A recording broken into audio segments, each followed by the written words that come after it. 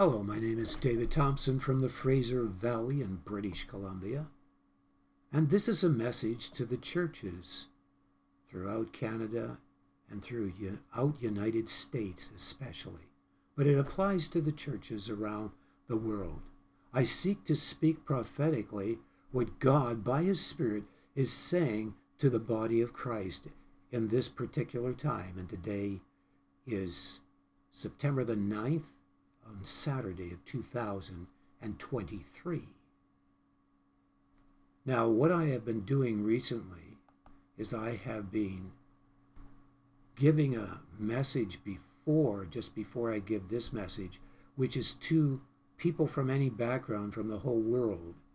And so I have one up there from last week called Evolution, Delusion, Solution. And this week it's going to be Evolution, Delusion, Solution version 2, and I don't know how many different titles I might use, but it is a broad introductory to people from whatever background they're from, whereas this now is specifically to the body of Christ. So I wanted to explain to those that are new, that have come to know the one true God, for whom to know is life eternal through Jesus Christ. I want to explain to you how I do these messages. The Word of God says in 1 Peter 4:11, if any man speak, let him speak as the oracles of God. So that is what I will seek to do. I will seek to allow God by His Spirit to speak through me.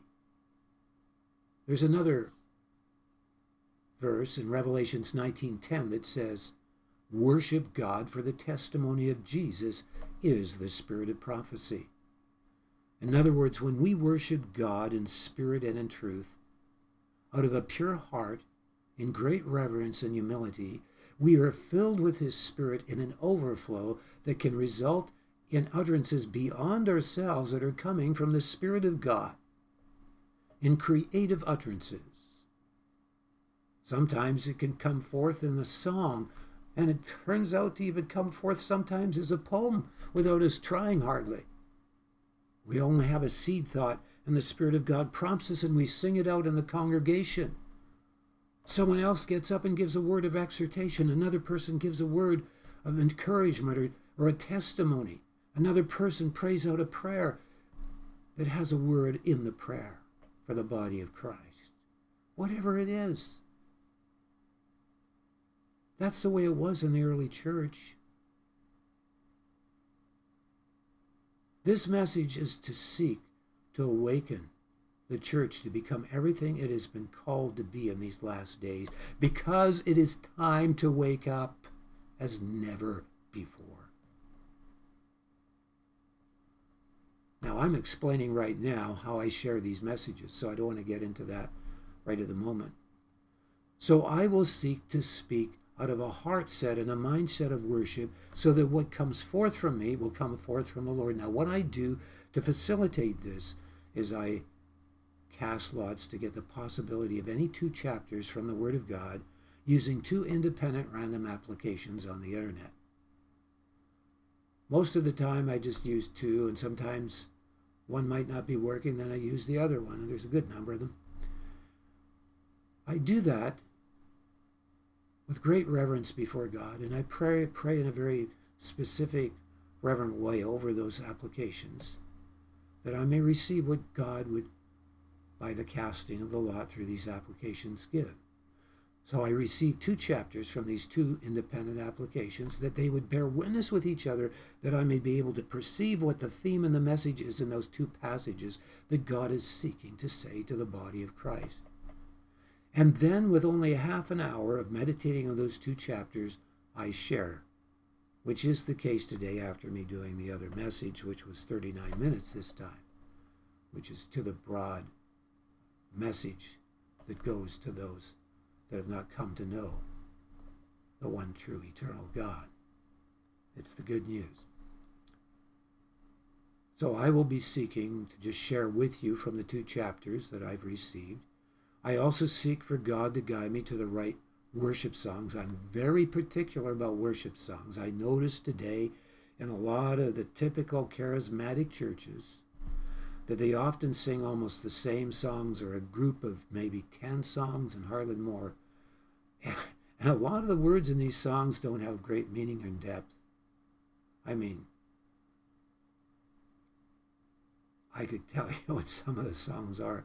Don't have a lot of meaning and depth, but what's the point? I can't believe the church can become so boring, and yet they can be the same people that are jumping up and down and dancing, and yet they're boring. There's no creativity. They don't move in the gifts of the Spirit in the church. It's all done at the front. This is not what the early church was like. This is not what the Word of God teaches. The Word of God wants every member in the body to be functioning in assembly. The effectual working in the measure of every part, the gifts of the Spirit operate. That's what was happening in the early church. There was total liberty. You don't have to ask permission to use the mic. If God's Spirit is moving on you, you speak it out.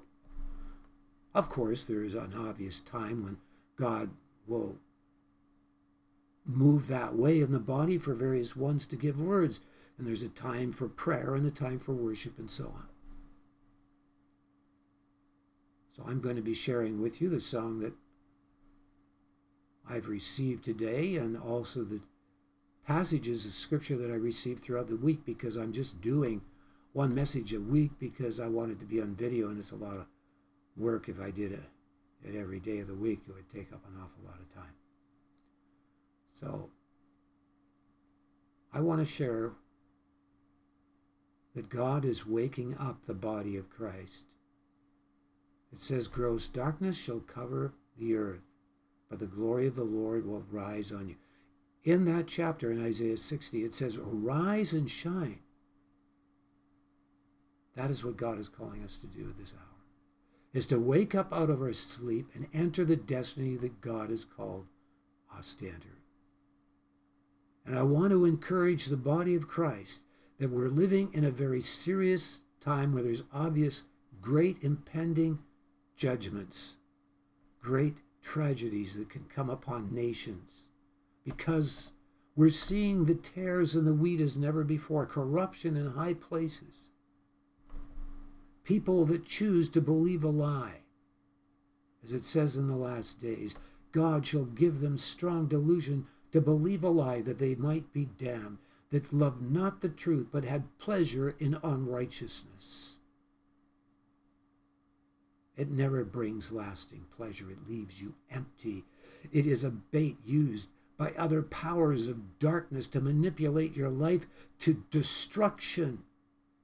Only thing that satisfies is an intimate, indwelling relationship of communion with the one true eternal God, Yahweh the Almighty, the Father, the Son, and the Holy Spirit.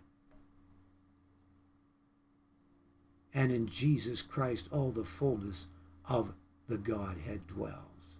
The Father is in the Son, and the Holy Spirit. And so, I want to share with you that God is wanting churches to come together and repent across this nation of Canada and across the United States. This is more important than anything else, to be delivered from the impending destruction of your nation, which is very obvious. You got to have yourself really buried in the sand somewhere not to see it. Or you're just watching the lying news media all the time and not other sources. I have really good links on both my websites at loverealized.com and ultimatemeaning.com to news that will give you the truth of what is going on. But the church needs to become all that God is calling us to be. You as an individual need to become all that God is calling you to be. And so he's calling churches to come together to fast and pray and to repent of condoning the gods of amusement, leadership, condoning watching hours of sports. It's an idol among many that stumbles many, just like some are stumbled by drinking alcohol. And they spend hours and hours watching sports. I'm not saying that you can't watch sports once in a while, but when that becomes something that stumbles you and you spend hours doing that and you spend hardly any time in prayer and putting first the kingdom of God, you are deceived. You are asleep. And God is calling the church to repent of the gods of pleasure, of amusement, of materialism, of so many things that we put first before spending a life in prayer with Him and seeking Him. He is calling us to wake up, and He's calling us to come together and repent.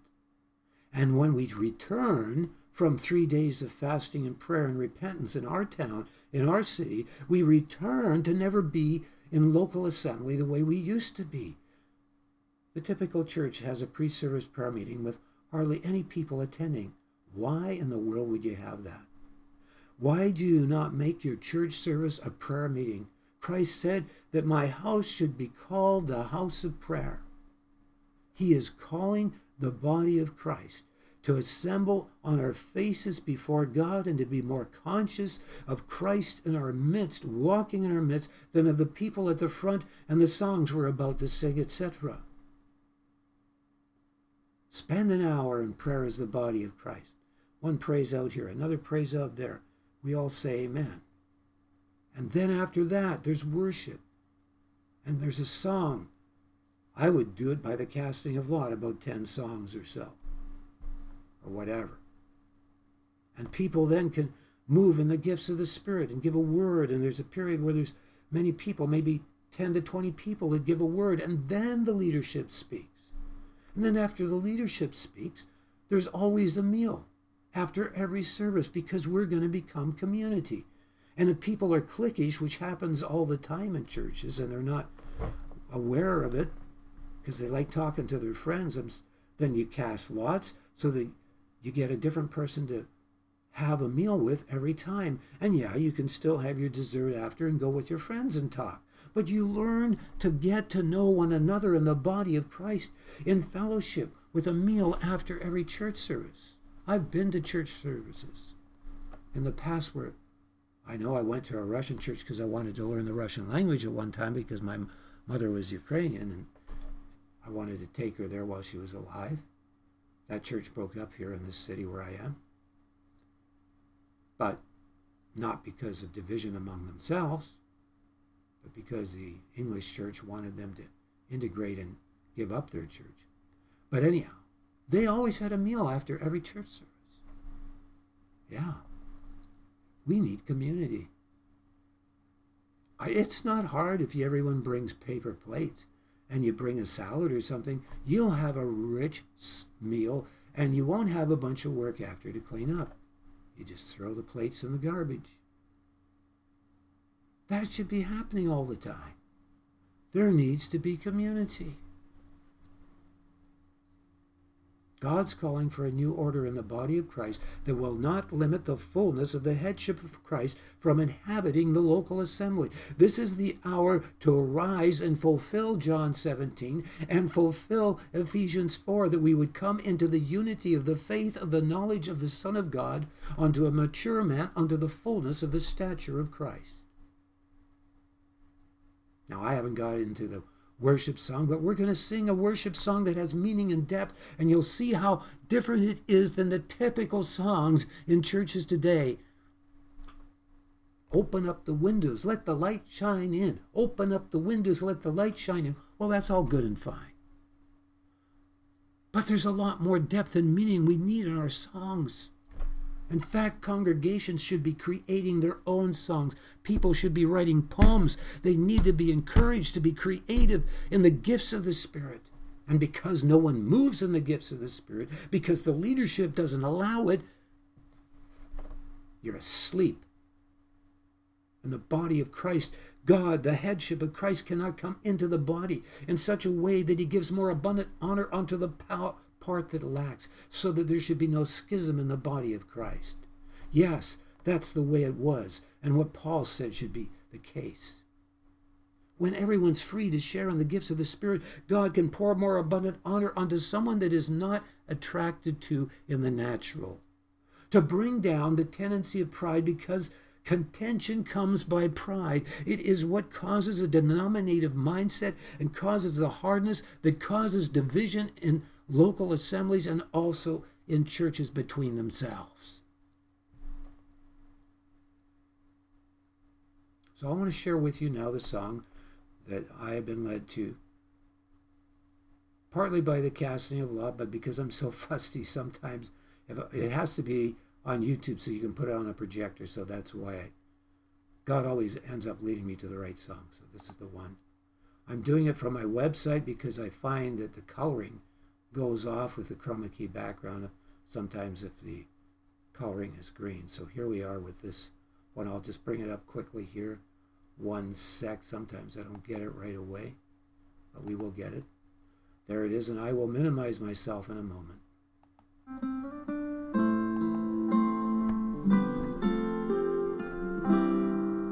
It's going to go off.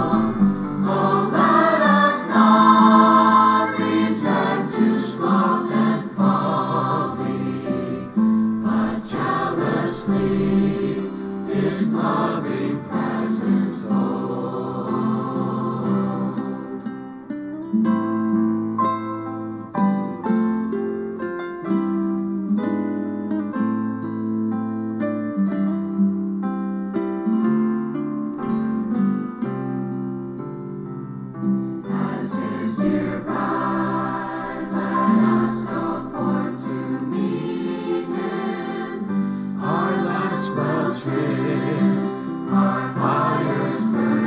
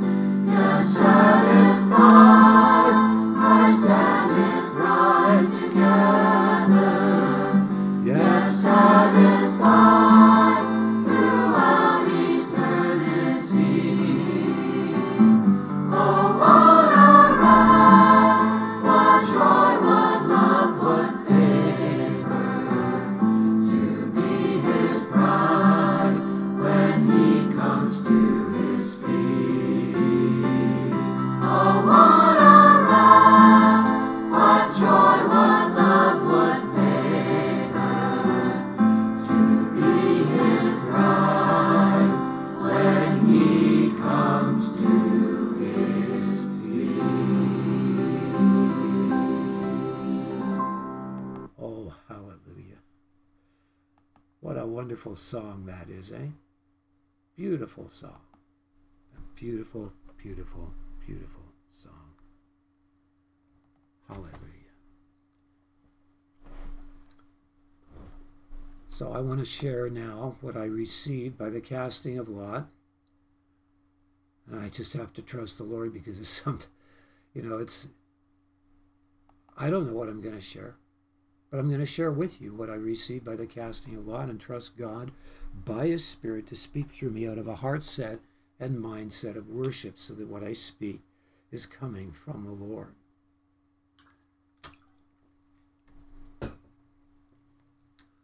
This Monday I received Luke 19 and Revelation 12.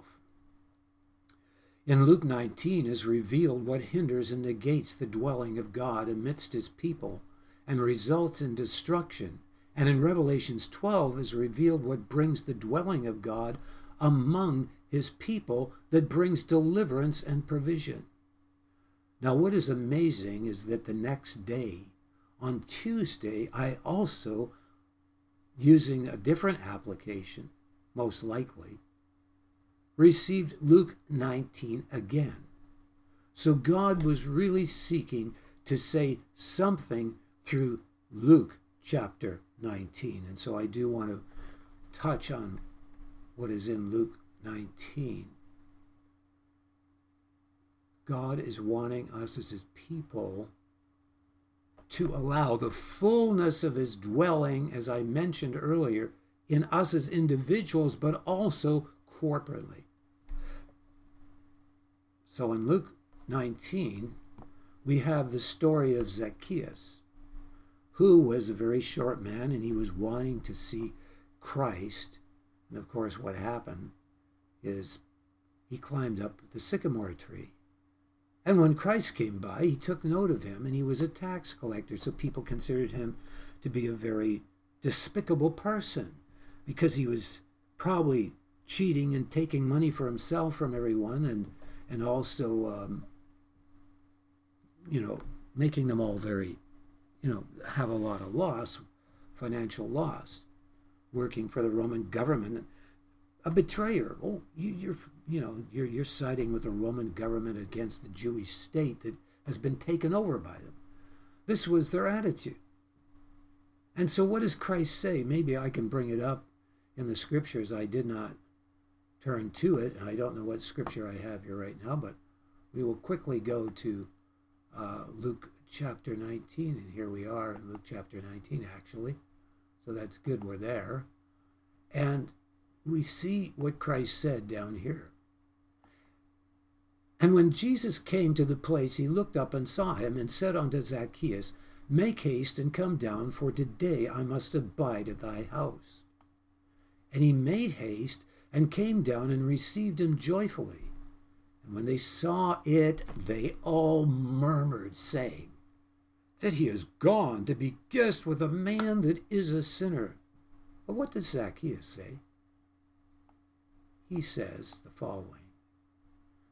Got to move this thing over. And Zacchaeus stood and said unto the Lord, Behold, Lord, the half of my goods I give to the poor. And if I have taken anything from any man by false accusation, I restore him fourfold. And Jesus said unto him, This day is salvation come to this house, for as much as he also is a son of Abraham. For the Son of Man has come to seek and to save that which is lost. So he's telling them all there, you may think he's a sinner, but I see that he's a son of Abraham, and I've come to seek him because he was lost, and I'm going to restore him to a right relationship with God because I care for his life. Someone that was despised and rejected. And the same thing can happen in the church today. That someone comes in and they're dressed poorly, like a tramp, or not very, they might look a bit rough or whatever, and people look down on them. Oh, I mean, what kind of person's coming into our midst? What did James say? He said that you become judges because You have the people sitting at the front that are all dressed and wealthy business people, but the poor people, oh, you don't want to give them a front seat. They go way to the back because there's something wrong with their lives, because look at how poor they are. What does God say to the church of Laodicea? You say you are rich and increase with goods and have need of nothing, and knowest not that thou art wretched and poor and blind and naked. And actually, in the spiritual dimension, the people at the front that are wealthy probably were in the spiritual dress naked and poor and blind and naked because of their self-righteous attitude towards those that tend to be despised in their midst, and those that tend to be despised that enter into their midst from the general public.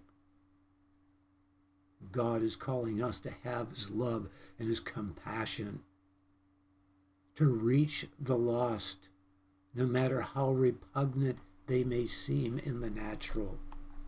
This is what God is wanting in his people, is love. And then he describes after that,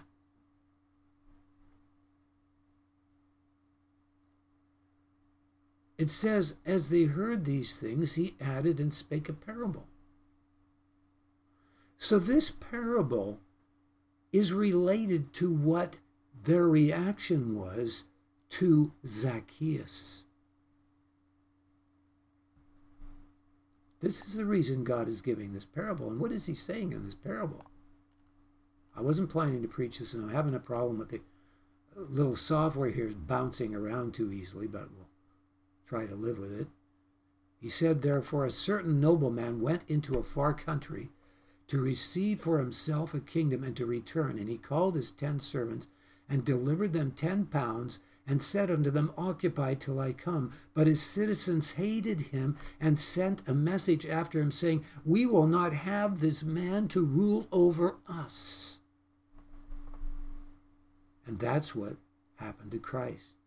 They said, crucify him. We will not have this man to be our king. But what did Pilate put up on the cross? The King of the Jews. And they said, take the sign down. We don't like that sign. He's not our king. Caesar's our king. We go on and we read this. And it came to pass that when he was returned, having received the kingdom, then he commanded these servants to be called unto him, to whom he had given money, that he might know how much every man had gained. Then came the first, saying, Lord, thy pound hath gained 10 pounds. And he said unto him, well done, thou good servant, because thou hast been faithful in very little, have authority over 10 cities. And the second came, saying, Lord, thy pound hath gained 5 pounds. And he said likewise to him, be thou also over 5 cities. And another came, saying, Lord, behold, here is thy pound, which I have kept, laid up in a napkin. For I feared thee, because thou art an austere man. Thou takest up that thou layest not down, and reapest that thou didst not sow. And he saith unto him, out of thine own mouth will I judge thee.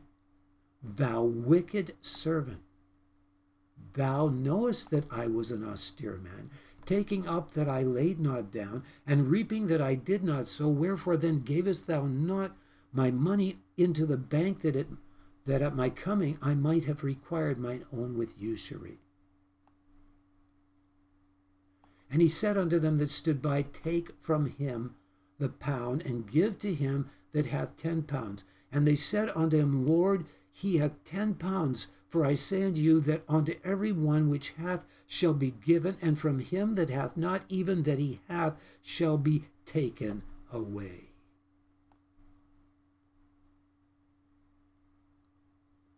And the reason there's a bit of space here before I continue to read is because I got to get the electronics of the software moving it down. For I say unto you, that unto every one which hath, okay, I read that, shall be given, and from him that hath not, even that he hath, shall be taken away. But those mine enemies, which would not that I should reign over them, bring hither and slay before me. Speaking of those in the Antichrist system of the world that will not have Christ reign over them, They would rather choose Caesar. And the people that did not perceive God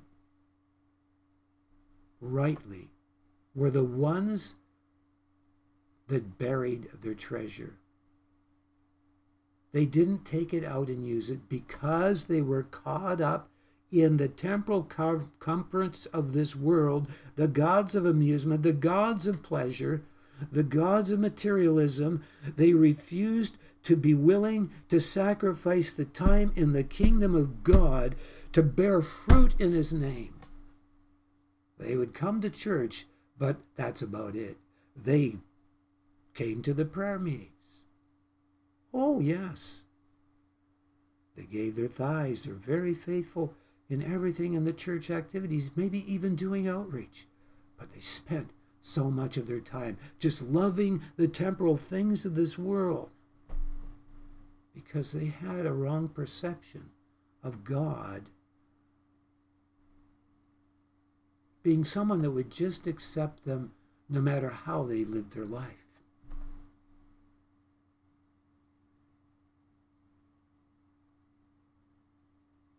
When God says we're to love him with all our heart and with all our being and all our strength, which means that we do not allow other things in our lives to control our lives that are temporal.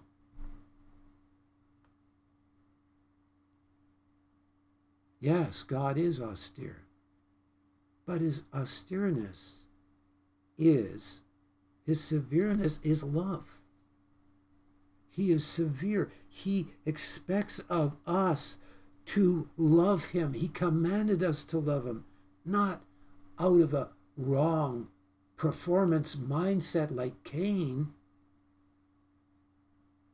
who perceived God as some dictator that required appeasement because he was unthankful for all the suffering that he was going through because of the fall, because of the curse, having to work by the sweat of his brow and all the other suffering in his own life, that he began to perceive God as someone distant, as an enigma, as someone that was all-powerful, that you could only appease by performance.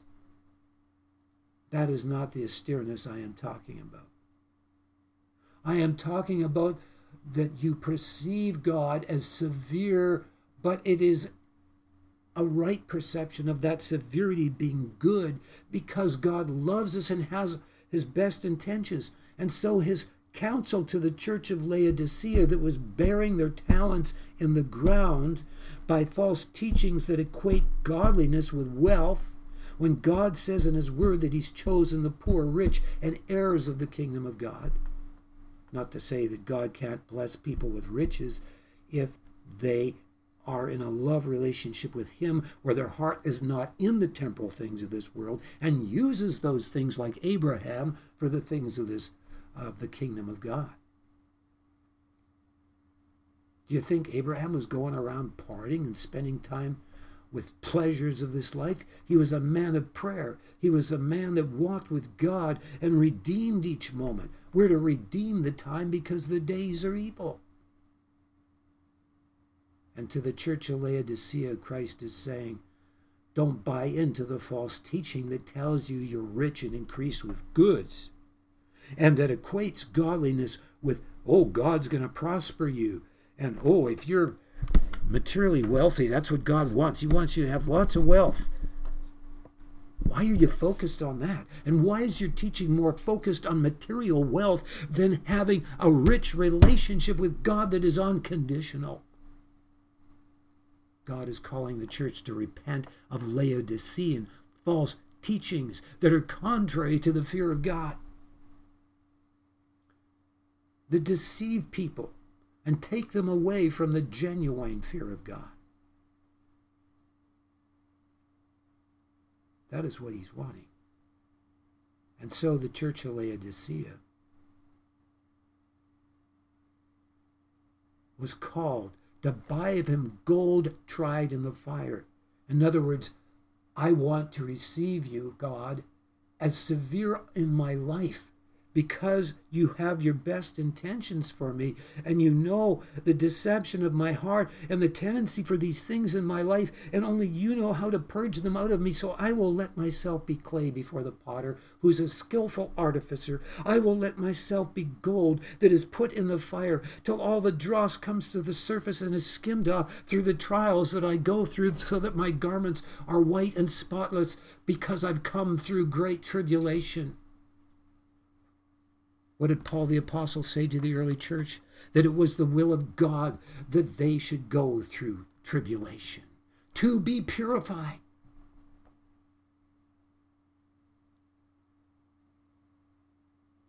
Then we're not bearing our talents in the things of this life. We are using our time. We are redeeming it out of a love relationship with God. We go on here.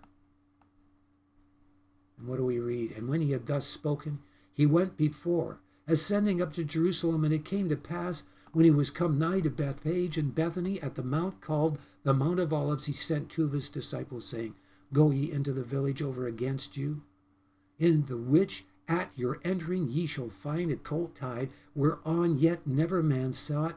Loose him and bring him hither. And if any man ask you, Why do you loose him? Thus shall ye say unto him, Because the Lord hath need of him. And they that were sent went their way, and found even as he had said. Now, what do you suppose would have happened if they said, But Lord, we can't do that because we're afraid, because what will they say to us? Oh, Lord, we can't listen to you. We can't obey you. We're going to make an excuse. Lord, we're afraid of what might happen. The master might become really mad. We'll be having Roman soldiers ask for us. They'll crucify us because we tried to steal their donkey. So, Lord, we're afraid. We're not going to do your will. No, they knew their Lord too well to know that when he told them to do something that was severe, and that maybe he said it in an austere way to them. No, they knew too full well their Lord and Savior, that he would have their best intentions in mind, and that they could trust him, even though they might be seeming to think they would be charged with theft. You see, this theme runs through the chapter. And they said, Lord, hath need of them. And they brought him to Jesus. And they cast their garments upon the colt, and they set Jesus thereon. And as he went, they spread their clothes in the way. And when he was come nigh, even now, at the descent of the Mount of Olives, the whole multitude of the disciples began to rejoice and praise God. I hope I can move this down. It really bounces. Began to rejoice and to praise God with a loud voice from all the mighty works that they had seen, saying, Blessed be the King that cometh in the name of the Lord, peace in heaven and glory in the highest. And some of the Pharisees, from among the multitude said unto him, Master, rebuke thy disciples. There you have this self-righteous, Cain, idolatrous spirit that is merely religious coming out again. Master, rebuke thy disciples. They're praising you like your God. And he answered and said unto them, I tell you that if these would hold their peace, the stones would immediately cry out. And when he was come near, he beheld the city and wept over it, saying, If thou had known, even thou, at least in this thy day, the things which belong unto thy peace, but now they are hid from thine eyes. For the day shall come upon thee, that thine enemies shall cast a trench about thee, and compass thee round about, and keep thee in on every side, and shall lay thee even with the ground, and thy children within thee, and they shall not leave thee in thee one stone upon another, because thou knewest not the time of thy visitation. And that city of Jerusalem was surrounded, and they were in starvation, and thousands of them were crucified, because they said the blood of Christ would be upon their heads, and indeed it came upon them. Because they said, we will not have this man to rule over us. And he went into the temple and began to cast out them that sold therein, and them that bought, saying unto them, it is written, my house is the house of prayer, but you have made it a den of thieves. Now, we might not have money changers in the church today, but we are not making his house a house of prayer. And if we are to be those that know the time of his visitation, we must turn back to God and repent of the gods of amusement, of pleasure, of idleness, of materialism that has hardened our hearts, so that there isn't love in our hearts for one another, so that there's not hunger in our hearts. The hunger has been quenched by the loves of the world. Who are those that overcome? It says in Revelations, whoever drinks freely. It says, whoever thirsts, come and drink freely of the water of life. But if you're not thirsty, how can you drink of the water of life to overcome? Because the context then is talking about overcoming fear. The fearful go, the fearful, the abominable, the sorcerers, the whoremongers, all end up in hell. God is calling, as I said at the beginning, a new order in the body of Christ, where his house must start out with prayer, and the main assemblies of worship always have prayer. No pre-service prayer meetings. His house becomes a house of prayer, not of entertainment. And a house where there's the fear of God and great awe, because when you really love someone, they're precious to you. You're in awe of whose presence you're in. You do not speak presumptuously before the holy presence of God. And when we have that sensitivity to God and to one another, the love of God will melt the hardness between us, and we will know a mighty baptism of his love and a unity of the faith that will bring the power of God to heal our nation and to turn multitudes into the kingdom of God. I want to share with you that I met someone that was a general in the Romanian army about maybe 4 years ago. I don't know, it might be longer. In a meeting where, at that time, we were having a Friday night meeting with a man, a Jewish man that had a prophetic ministry. And he came to visit in the meeting. And he came up to me after the service and said, God told me to give you this book. It was a book he wrote. And this Romanian general, I believe it was Romania, if I remember right. When he came to Christ in Romania, he was greatly persecuted, suffered a lot. But God showed him what would happen soon to the nation of Israel. And so he wrote the book on it, because God gave him a vision of this happening. We are living right now in the time when that vision that he had will probably be fulfilled. So I want to explain this. We're living in the time right now, which is the beginning of the feasts of the Lord that start in September and go into October and so on. They are feasts that we should look at and acknowledge with great reverence and significance.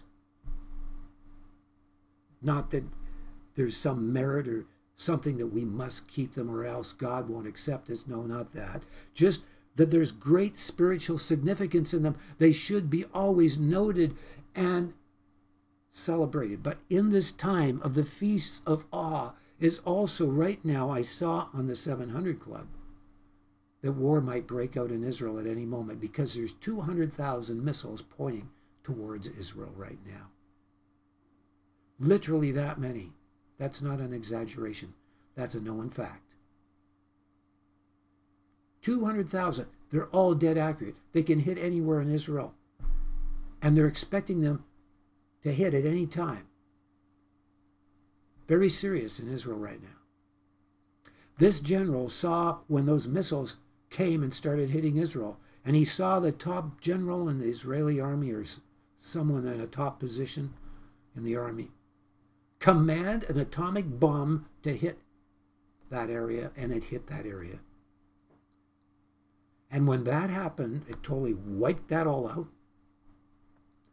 Then Iran comes against Israel with China. I don't know if he saw China and all that. I believe that's what I can see. Turkey, Iran, all coming against Israel. And there you have Ezekiel 37, 38, where in the last days, all these nations come against Israel and are destroyed. And then what does it say? Then they will know indeed who the true God is.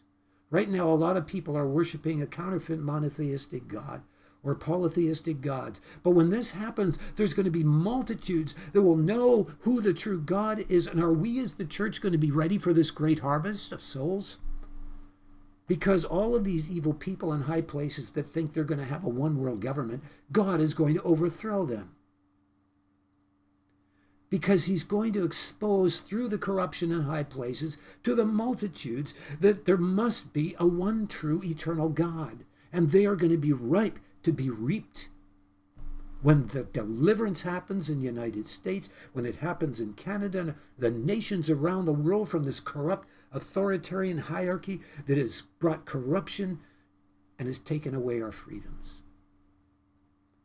When this happens, multitudes will come into the kingdom of God.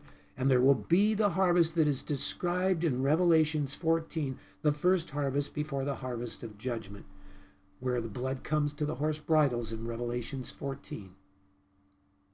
And then the Antichrist will come after that great harvest. All these people that think they're going to be the Antichrist. God that sits in the heavens shall laugh. The Lord shall have them in derision. We must wake up, church, and turn to him and seek him as never before. And never go back to being in your assemblies the way you used to be. The body must function. Your house must become a house of prayer. You must come into a life individually in holiness that is also corporately in holiness. And you know, I've given a whole lot of preaching here now and hardly got through all that's in all the other passages here. So obviously I don't have time to preach in all the other passages of Scripture. But I can at least show you what God was saying. I don't know if I got what was on. Well, yeah. I'll just leave Revelations 12 down there. I got 1 Corinthians 8. That's about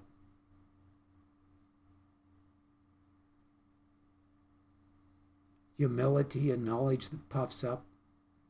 God's wanting his people to humble themselves and turn from all of these things. That's in relation to Luke 19 as well. Humility is an important factor, and what brings humility is the genuine fear of God that drives one to a place of humility, that drives one to a place of honesty and transparency before God, and that also drives one to a place of honesty and transparency that then in turn also drives one to a place of great humility before God.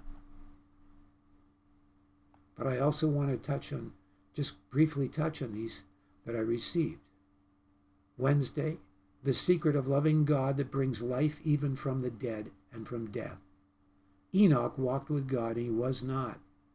We know about Enoch, who had a close, loving relationship with God, who was born again of the Spirit even before Christ died. That's another teaching I have that explains the difference between the time after the cross and before the cross. He asked Christ expected Nicodemus before he died on the cross to know what it meant to be born of the Spirit. And Enoch was born of the Spirit. How in the world do you think he could have such a close relationship with God if he wasn't? Anyhow, that's a big teaching. I'm not going to get into that. So this is about loving God, circumcision of the heart. I can't go into it all for time. I'm just going to touch on what I received. Thursday, both of these chapters are praying for deliverance from the terrible oppression and persecution of the wicked and their hate to murder the people of God. Deliverance from the enemy that persecutes us comes with the fear of God that is non-conditional to take judgment for those that have sinned, for the purpose that in the end is on to glorifying Yahweh the Almighty.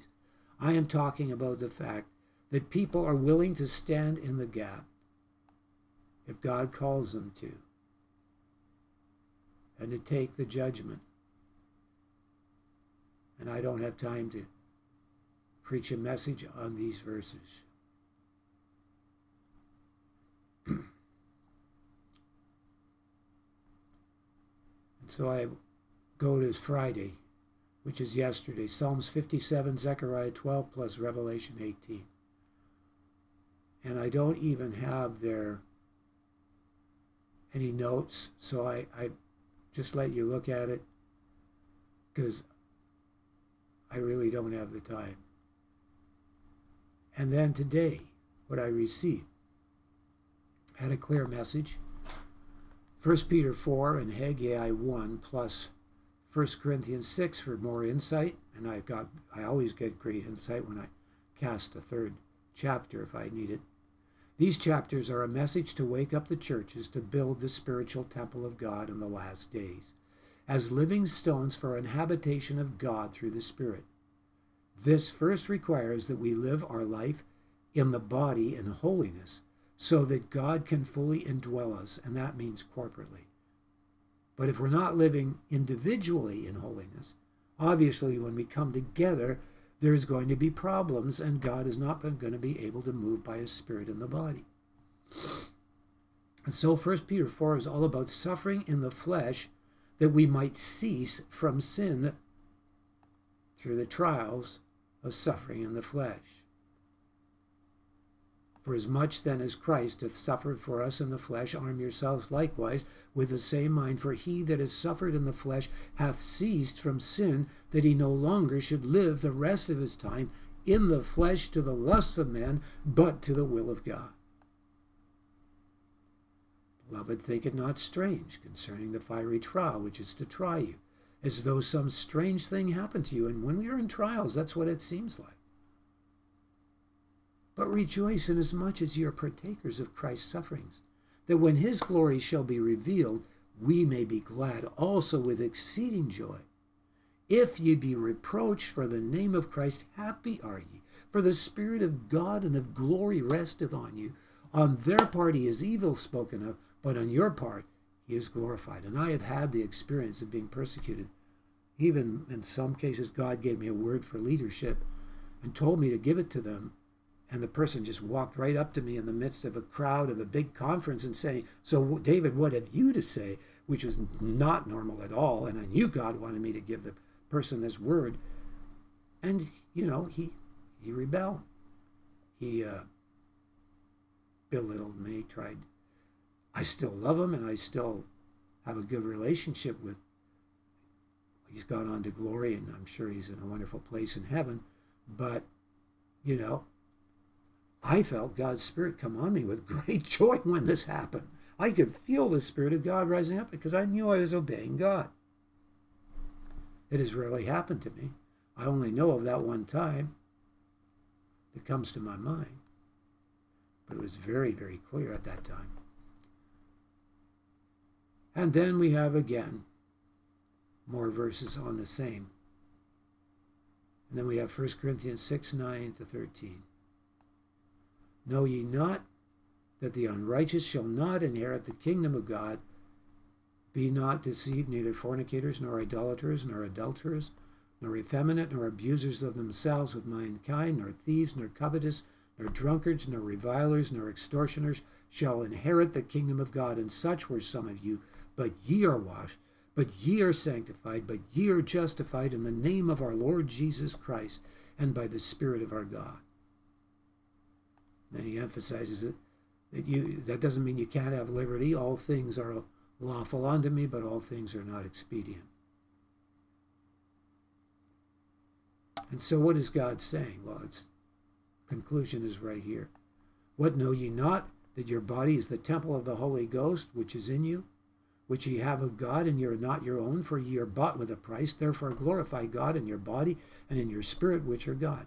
God is calling us to live a holy life so that he can fully indwell us, so that we can walk in his presence, and when we come together, see a unity that releases the greater works of his Spirit in these last days and allows for the incoming of the harvest. So thank you for listening to this message, and God bless you all.